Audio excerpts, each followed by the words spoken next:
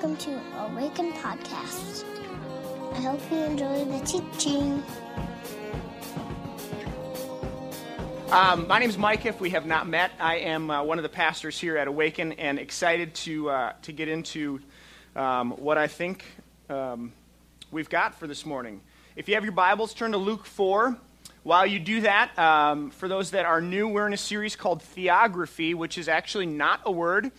We've made it up, and it's been about 4 weeks now. Reflections on a trip that I was fortunate enough to take to Israel, and so we've been kind of going through what does it mean to have a picture of the land and read the scriptures. And so I've been sort of your guide and translator along the way. It's been a lot of fun for me. I hope that you've enjoyed it.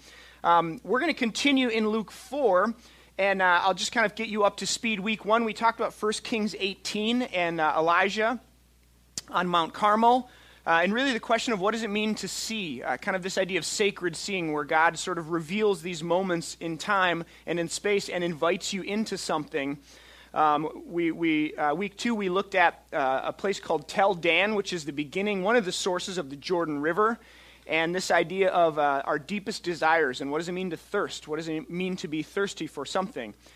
Week 3, we were on retreat, and Dave Berge, my friend, spoke. And then last week, we looked at Luke 4, the beginning of Luke chapter 4, and this idea of name and identity, and what does it mean to stand in who God has made you to be. So we're going to continue in Luke 4. Verse 23 is where we'll pick up the story. And if you can, I would invite you to stand as we read the word. Verse 23 says, Jesus said to them, "Surely you will quote this proverb to me." I'm sorry, before I do that, just to get you up to speed, he's just read Isaiah 61. The Spirit of the Lord is upon me, anointed me to preach good news. And then he sits down, he says, "Today this scripture is fulfilled in your hearing." They're all really interested in this idea. And then in verse 23 he says, "Surely you will quote this proverb to me. Physician, heal yourself, and you will tell me, do here in your hometown what we have heard that you did in Capernaum. Truly I tell you," he continued, "no prophet is accepted in his own town or his hometown. I assure you that there were many widows in Israel in Elijah's time when the sky was shut for 3.5 years, and there was a severe famine throughout the land. Yet Elijah was not sent to any of them, but to a widow in Zarephath in the region of Sidon. And there were many in Israel with leprosy in the time of Elisha the prophet, yet not one of them was cleansed, only Naaman the Syrian. All the people in the synagogue were furious when they heard this. They got up and drove him out of the town and took him to the brow of the hill on which the town was built in order to throw him off the cliff. But he walked right through the crowd and went on his way." God, as we open ourselves up to this text and this story, this one in particular, but in general, what you have revealed to us through the scriptures, we pray that you would, by your Spirit, be present in a way that we have access to you. You always do, but God, give us eyes to see you and ears to hear you this morning, we pray. All God's people said, amen. You can have a seat. I've tried to show some pictures along the way just to give you an idea, a lay of the land as to what we're talking about. So I'll just put up a few pictures here. This is a topographical map of Israel. From north to south, and you can see, we've talked about this, but Israel is incredibly undulating. It goes from sea level to 3,000 feet above sea level to 1,500 feet below sea level. So there's lots of mountains, lots of hills, lots of terrain to transverse. This is the Dead Sea here. To the left of that is Jerusalem. Sea of Galilee is up to the north. Go ahead and flip to that next one. This is a zoom in of the valley of Jezreel right by the Sea of Galilee. So Nazareth is basically straight north of the Jezreel Valley. This is where Jesus is born. This is the hills. This is the sticks. This is the countryside in Jesus' time. Around 200 people would have lived there. What good could come from Nazareth, right? It's no man's land. It's sort of, we'll call it no man's land. This is a panoramic picture of Nazareth of today. As you can see, it's very, very populated, very sprawling. It sort of fills the hillsides and goes on actually over to this side. And this picture was actually taken from the Mount of Precipice. So at the end of Luke 4, when they take him out to the edge of the town and they're going to throw him off the cliff, this is the cliff from which this picture right here is taken from, if you want to show that next one. That's where I was standing. There's a tree on top of that. There's a little monument. But the people would have driven Jesus out of the town onto this cliff to throw him off of this cliff. If you're standing on this cliff and looking to the other side in this next picture, you can see the Mount of Transfiguration where Elijah and Moses show up, if you remember that story. This is Mount Tabor. And actually from 1 Kings 18, which we studied a couple weeks ago, you can see the Mount of Transfiguration. Basically on the other side of the Jezreel Valley looking this way, you can see the Mount of Transfiguration. And then one last one, this is just kind of me standing on the Mount of Precipice. And so if anybody ever wants to push me off, just find this picture and go for it, okay? So this is just kind of a lay of the land. This is what we're talking about. Nazareth, Jesus, this is his hometown, and this mount, the Mount of Precipice, plays a real key role in this story. Have you ever had a sweater on and you found like a loose thread on it and you think, I can get this one, right? And so you pull it and of course it begins to unravel. And if you want me to destroy your sweater, just pull this thread as I walk away. Yes! That's a Weezer reference for all of you who are in the dark on that one. I've been waiting to set that up all week. Luke has woven together this beautiful tapestry in the first 4 chapters of his gospel. You could end the gospel right here, and there's just a ton in it. But he's woven together this beautiful picture, and I want to sort of pull on 2 threads that we find, especially in this section that we read, but that certainly play into the first 4 chapters that we've been studying, or that we looked at last week. So I want to pull these 2 threads. One is about going back. One of the threads is about the past. And one of these threads is about the future. One of them is about Israel and her exodus, and the other is about the kingdom of God and what is grace. So let's dig in. We'll pull the first thread, Exodus and New Exodus. I would say it this way. Luke presents Jesus as the bringer of a new Exodus. Now, if you've been around Awaken long enough, you may have heard this kind of language before, because it's really, when you know what to look for and you're reading the Gospels, I would submit to you it's quite obvious that this is what the Gospel writers are doing. In particular, Luke. He submits Jesus to us, the reader, as a bringer of a new kind of Exodus. Now, you might be wondering, well, there was already an Exodus. Why do we need another one? Let's ask a question. What was the Exodus really about? What was Moses and the people coming out of Egypt? What was surrounding that? What were sort of the themes below that? I would argue that it was certainly about slavery. It was about being slaves in a land that is not your own. Right? It's about being far from home.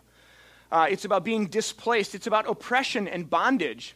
It's about the things that weigh us down, the sort of shackles around our ankles. Obviously, this is a historical event, but spiritually speaking, there's a lot going on here. This is a story about freedom and liberation from the yoke of slavery.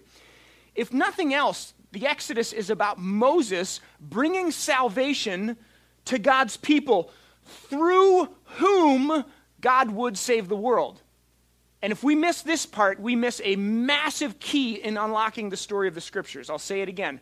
The Exodus is about Moses bringing salvation to the Jewish people through whom God would bring salvation to the world. So it's if-then, right? There's a partnership here between Yahweh and Israel. And it's God's intent to use Israel to bring salvation to the world. Now, it doesn't take long in the Exodus story to find the Israelites sort of missing the boat on this one, right? They immediately, when they get out there, they're like, why have you brought us out here in the desert? We were in Egypt where we had food and onions and leeks and melons and garlic and all this, and now we're out here starving with no food to eat.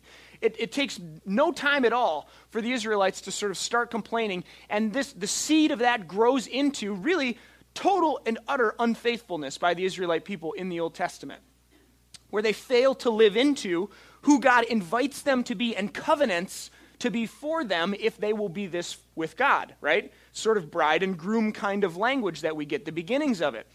Now, even in the midst of that, God offers God's self to Israel in covenant relationship, and Israel sort of stands back and, makes out with another dude, figuratively speaking, right? All the other gods, sorry, that sounded a lot better in my head. Israel, they're called a harlot. They sort of whore themselves out to other religions and people around them, and it doesn't take long. But even in the midst of that, God, Yahweh, is faithful and offers yet another promise that still, through Israel, through the line of David, through the root of Jesse, the seed of Jesse, the line of David, Israel themselves, God would bring a Savior, a Messiah, an anointed one, this true Israel. Now, I've quoted this passage before, but I want to show it to you. Go back to Deuteronomy chapter 18. Deuteronomy chapter 18, and this is a key passage, verse 15 we're going to look at. A key passage in understanding the expectations of the Jewish people around the time that Jesus shows up. This is a key, this one right here. It says this in Deuteronomy 18, verse 15. The Lord your God will raise up for you a prophet like me. Okay, the inference is Moses, whether or not you believe Moses wrote this or not, regardless. Will raise up a prophet like me from among you, from your fellow Israelites. You must listen to him. Last week we talked about all the people who were waiting for the consolation, the redemption, the restoration of Israel in Luke 1-3. There's a whole host of them, from John the Baptist to Mary, Jesus' mother, to Zechariah, John's father, to Simeon, to Anna. They're all waiting for God to do something, right? There's this sort of latent expectancy that God's going to come back or show up or do something big. And this is exactly what's happening in the time of Jesus. All of these people are waiting, they're expecting, they're hoping for God to do something like God did with Moses and the Israelites in the first Exodus. Okay? Now you put the pieces together of new Exodus kinds of ideas. This hope, this expectancy, this expectation, this anticipation is rooted certainly in Isaiah. If you're familiar with the suffering servant passages of Isaiah, it's about 50 to 61-ish or so. There are a number of them that call out this figure that will rise up out of Israel and will come and restore and redeem and save Israel. This hope that's happening, this expectancy that happens in the first century is rooted in Isaiah, but it's absolutely connected to Deuteronomy 18:15. That there will be a prophet like Moses who will do something like Moses did for God's people again. There's another passage in Malachi that talks about Elijah coming back and being the forerunner for this Messiah. This is why the Jews still to this day raise a cup and they leave the door open. I think it's on Passover for Elijah to come back, right? They're still waiting for this, and you could do all kinds of interesting work with the Mount of Transfiguration where Jesus sees Elijah and Moses and all that. Set that aside, okay? But this expectancy is rooted in Isaiah, Deuteronomy, Malachi, this hope that God would return. Now, the gospel writers talk about this in all kinds of ways. And the people, to prove to you that I'm not blowing smoke and I'm not making things up here, if you look at the gospels, everybody's asking this question. Are you the prophet? Are you Elijah? Are you the prophet, the Messiah? Are you the anointed one? They're all asking it. Here's a couple of examples from John. Verse 45 of chapter 1 says this.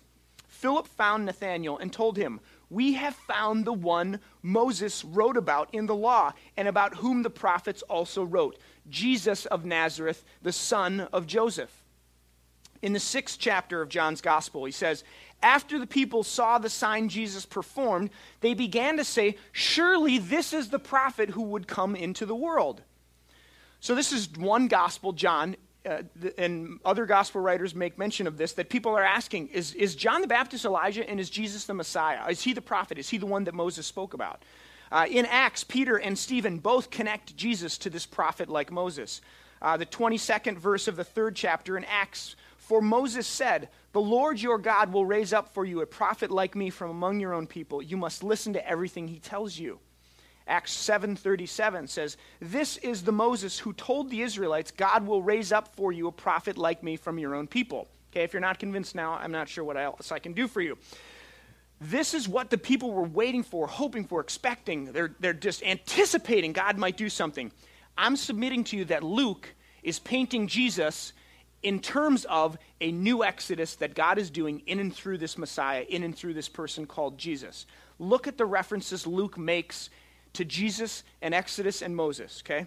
I'll just go down a couple of them. The baptism of Jesus, when Jesus comes up out of the Jordan River and he's baptized by John.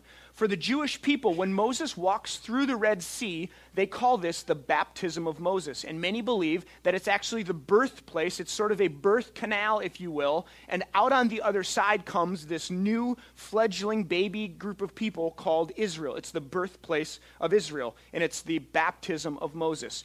Luke connects this instance, this event, Jesus' baptism with this. When Jesus comes out of the water, what's the voice he hears from heaven? "This is my Son in whom I'm well pleased." If you go back in the Old Testament, especially in the Psalms, one of the common reference to Israel, the nation, is the sons of God. It's no mistake that Luke and other gospel writers call Jesus the Son of God. He is true Israel. He's a representative of what Israel was supposed to be in covenant with Yahweh. You tracking? Keep going. Jesus spends 40 days in the desert. We talked a little bit about this last week, the number 40. Moses was 40 when he went to Egypt to visit his people for the first time. He kills a guy, somebody finds out about it, he flees to the desert. It's 40 years later that he stands in front of a burning bush, and God calls him to go and get the people. It's 40 years that they wander in the desert. It's 40 days that Moses is on the mountain. Friends, this 40 reference, if we don't get this, let me call my friend Tommy over and he'll hit you on the head with a tack hammer because you're an idiot. This one is so obvious. It is so obvious that Luke and the other gospel writers are connecting Jesus to the Exodus, okay? This one is like blinking lights. Don't miss this. Jesus succeeds where Israel fails. A number of moments in the story of Deuteronomy that tells the story of the Israelites fail and Jesus succeeds. When he goes out into the desert, he's tempted by Satan 3 times, right? It's turn the rocks into bread, look over all the kingdoms and I'll give these to you if you bow a knee to me, and throw yourself from this temple and see if the angels save you, okay? These are all temptations that Israel faced in the desert, and they failed on every account. Jesus, in his response to the tempter, quotes literally from Deuteronomy. The first one is Deuteronomy 8, verse 3. He says, "Man shall not live by bread alone." This is not just a whimsical, witty response to the devil. This is a quote from Deuteronomy referencing back to when Israel failed this temptation. The second one is Deuteronomy 6:13. "Worship Yahweh and serve him alone." Again, a direct quote from Deuteronomy. The last one, Deuteronomy 6:16. "Do not put the Lord your God to the test." Important for us to see that where Israel fails to live into covenant faithfulness to Yahweh, Jesus, the Messiah, true Israel, succeeds. In every way that Israel fails, he passes the test. These are all ways that the gospel writers are sort of like throwing us keys. Like, listen, hey, do you notice this? Do you see this? New Exodus, true Israel, new Moses, prophet like Moses, all wrapped up here. Lastly, this story in Luke chapter 4 that we read, how does it end? What's the last part that we read? Does anybody remember? What does Jesus do? He walks through the crowd. Some of your translations say, and he passes through the crowd. For 1,000 Torah points, the reference is, somebody said it, I heard the sea, right? When the Israelites walk through the Dead Sea, okay? All that to say, Moses would bring salvation to God's people through whom God would bring salvation to the world. What Luke, and this is all this to say, here's what I'm getting at. What Luke wants us to see is that it is Jesus who stands in Israel's place, lives faithful to the covenant expectations of Yahweh, and becomes the true Israel that offers forgiveness and salvation and healing and redemption and hope to the world. And it is not just for Israel. It's for you. And it's for me. This is what Luke is getting at. It's for you and it's for me, right here, right now, today. Freedom from remember what the Exodus is about, right? Freedom, slavery, bondage, oppression. Freedom from all of the ways that we experience brokenness and darkness and sin in our lives. Salvation from all of the ways that we try to fix it, prop it up, make it better, figure it out. Freedom from the pressure to keep it all going, to keep this plate spinning and the images up. Forgiveness for all the ways that we hurt others and we hurt ourselves. Healing and redemption for all that has been lost because of our brokenness. Life instead of death, hope instead of despair, light instead of darkness. This is what Jesus offers you, me, right here, right now, because of his death and his resurrection. One songwriter says, "When death dies, all things live." Think about that for a second. What does Jesus take upon himself? Death. The worst that the enemy has to offer, death. When death dies, all things live. This is the hope of the gospel. This is the hope of Jesus. This is what Luke is getting at. This is where he wants to lead us, to offer this to you like Jesus offers himself on the cross. Either you are your own Savior. You are your own redemption. You are your own healing. Either you figure out how to make this happen for yourselves, you're your own hope, or you come to the end of yourself and your own resources and you recognize, I cannot do it. And this, my friends, is where life begins. It's the paradoxical nature of the Scriptures.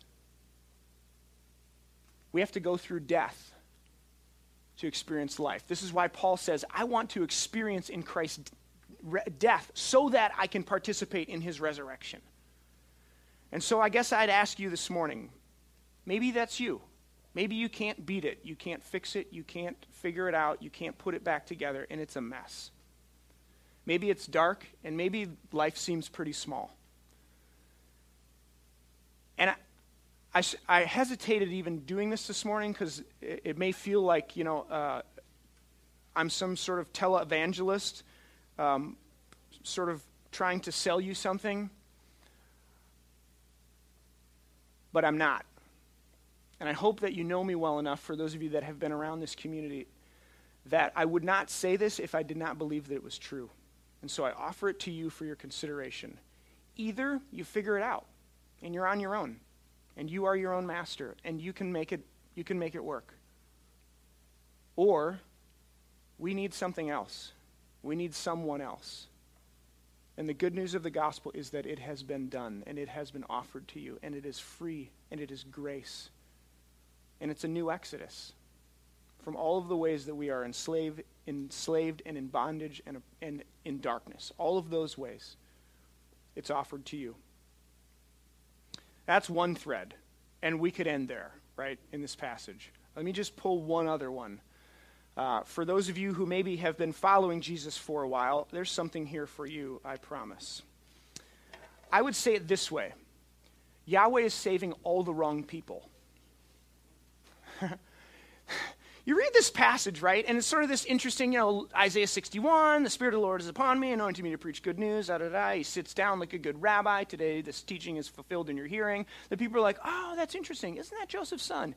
And then Jesus, preemptively, he sort of he beats him to the punch. He's like, I know what you're going to say next. Why don't you do some of those tricks like you did in Capernaum? We've heard you do some of those things. Well, dance, monkey, dance, right? Well, put a quarter in, let's see some of your things, right? And Jesus sort of says, hey, I know what you're going to say. Why don't you do this or heal this guy and do this kind of thing? You know what? Here's the dealio. And he just lays the smack down on these people. And he tells two cryptic stories about Elijah in 1 Kings 18. This is Mount Carmel, when there's a drought, and he sends the prophet of the Lord to the people. Nobody listens except for one widow in Zarephath of Sidon, which, by the way, is non-Jewish, okay? It's Gentiles. Then he tells another cryptic story about Elisha and Naaman the Syrian, who gets healed from leprosy. There's all kinds of people who are struggling with this leprosy deal in Israel. Do you want to know how many of them got healed? Zippo, zilch, nada, none. Only Naaman the Syrian, the pagan Gentile enemy of Israel, gets healed.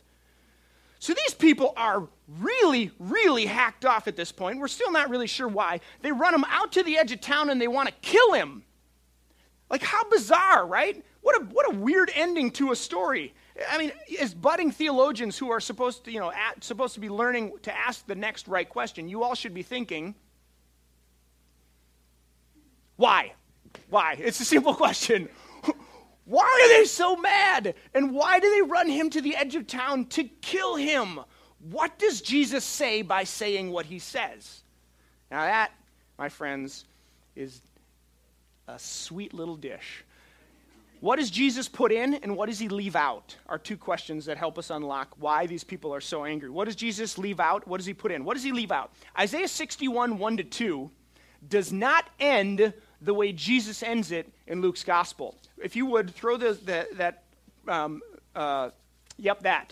If you would put that up there, here we have on one side Luke chapter 4 and Isaiah 61 on the right. Okay, read Isaiah 61. The Spirit of the Sovereign Lord is on me because the Lord has anointed me to proclaim good news to the poor. Sounds good so far, right? This is what Jesus says.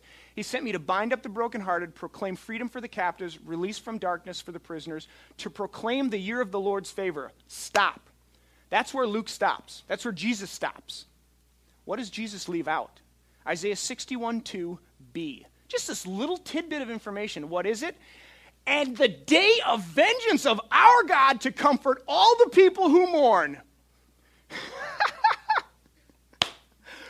Remember Zechariah and John the Baptist in chapter 1 of Luke? Zechariah quotes, he's like really excited about the Spirit, the Messiah that's coming, the anointed one, and he says this in verse 71. Salvation from our enemies and all of those who hate us.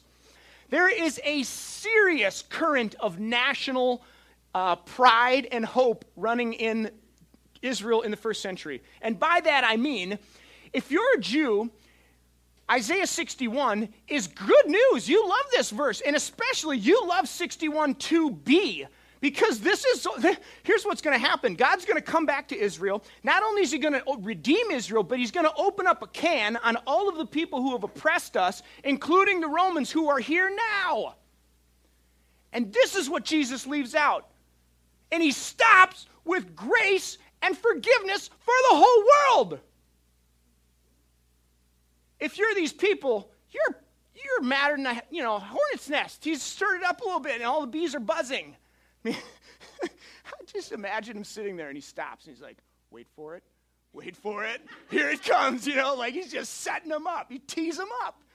So this is the first part of what he leaves out. What does he put in? The two stories about Elijah and Elisha, right? I hinted at them. The two things they have in common: God's people do not recognize the prophet when sent.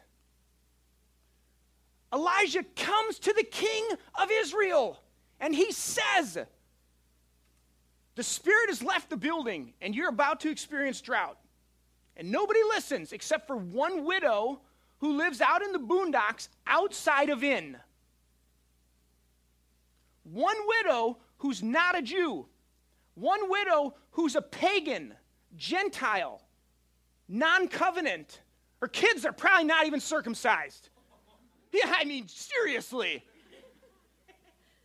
It's this woman who finds Yahweh. It's this woman who experienced God's grace, not the Jews, not the people you would expect. The other story about Elisha and Naaman the Syrian. The Syrians are like the sworn enemies. They're the people who come in and kill. And it's nobody in Israel who finds healing and forgiveness and cleansing from leprosy, but somebody outside of In. All the wrong people are getting saved. All the wrong people are being offered grace and forgiveness. The gospel is just too big. Because those people deserve vengeance, they deserve punishment, they deserve to go to hell, and Jesus stops at grace and forgiveness for the world. Am I in your grill yet? The exact people who they thought would receive vengeance from God, the pagans, the Gentiles, those outside, receive grace. And the exact people that they thought would receive grace and redemption receive judgment. Israel. And so, my friends, I would say to you this morning, God's grace and forgiveness is being offered to all the wrong people. And here, the people's perceptions, their pictures of God, and their expectations of God and what God will do are confronted by the Jesus that stands in front of them. And they're mad. Because this is not the way God's supposed to do it. This is not the way it's supposed to work out. I have lived my whole life faithful to you, and never once have you offered me anything. Does that sound familiar? As we close, let me say this. For some in the room, we read this story, and there is a new Exodus being offered to you. Grace, forgiveness, healing, redemption. Somebody else who can carry it all for you. So you don't have to walk another step with the weight of whatever it is on your shoulders. It's grace.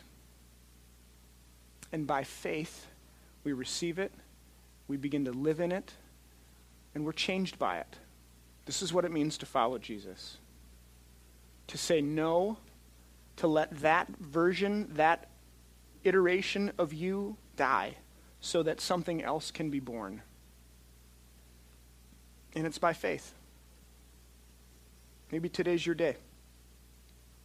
And for some of us who have followed this Jesus for our whole lives, what happens when our perceptions and our expectations of what God will do not conform to this Jesus who stands in front of us? What do you do with that? Is God as loving as Jesus in your mind? Is God as beautiful as Jesus?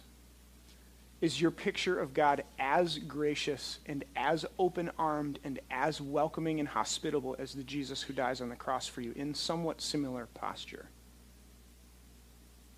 I think for many of us in the church and many of us who grew up around religion, there may be some work that could be done here. The Israelites, in John chapter 21, John says to Jesus, what about Peter? What's going to happen to him? What about him? And do you remember Jesus' response to John? What concern of him, what concern to you is he?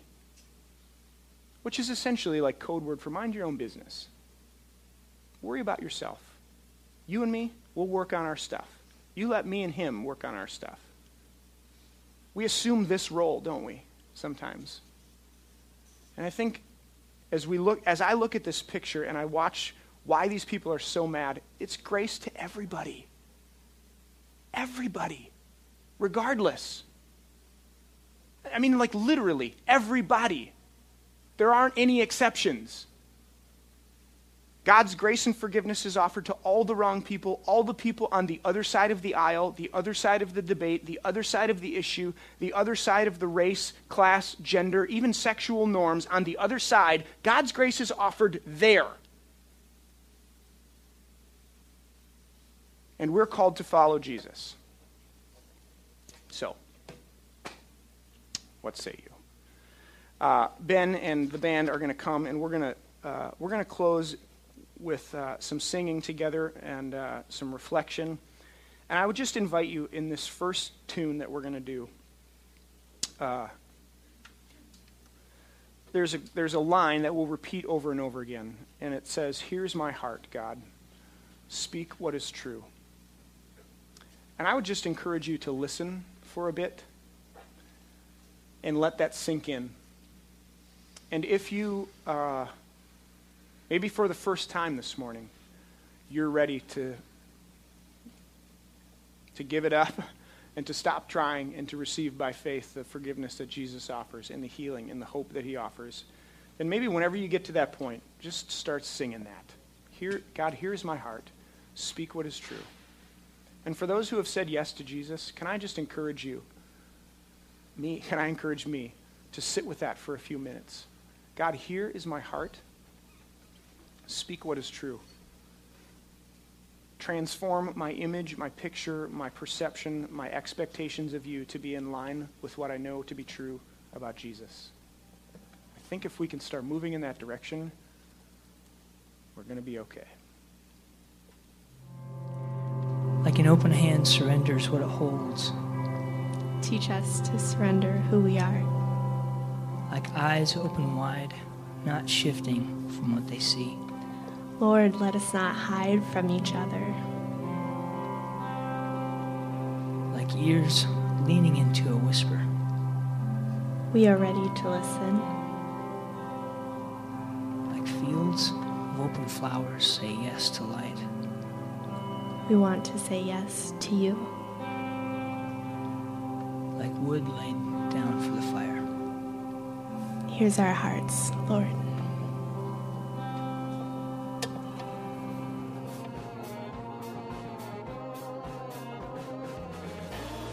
Find us online at www.awakencommunity.com or on Facebook at www.facebook.com/awakencommunity or on Twitter at Awaken Community.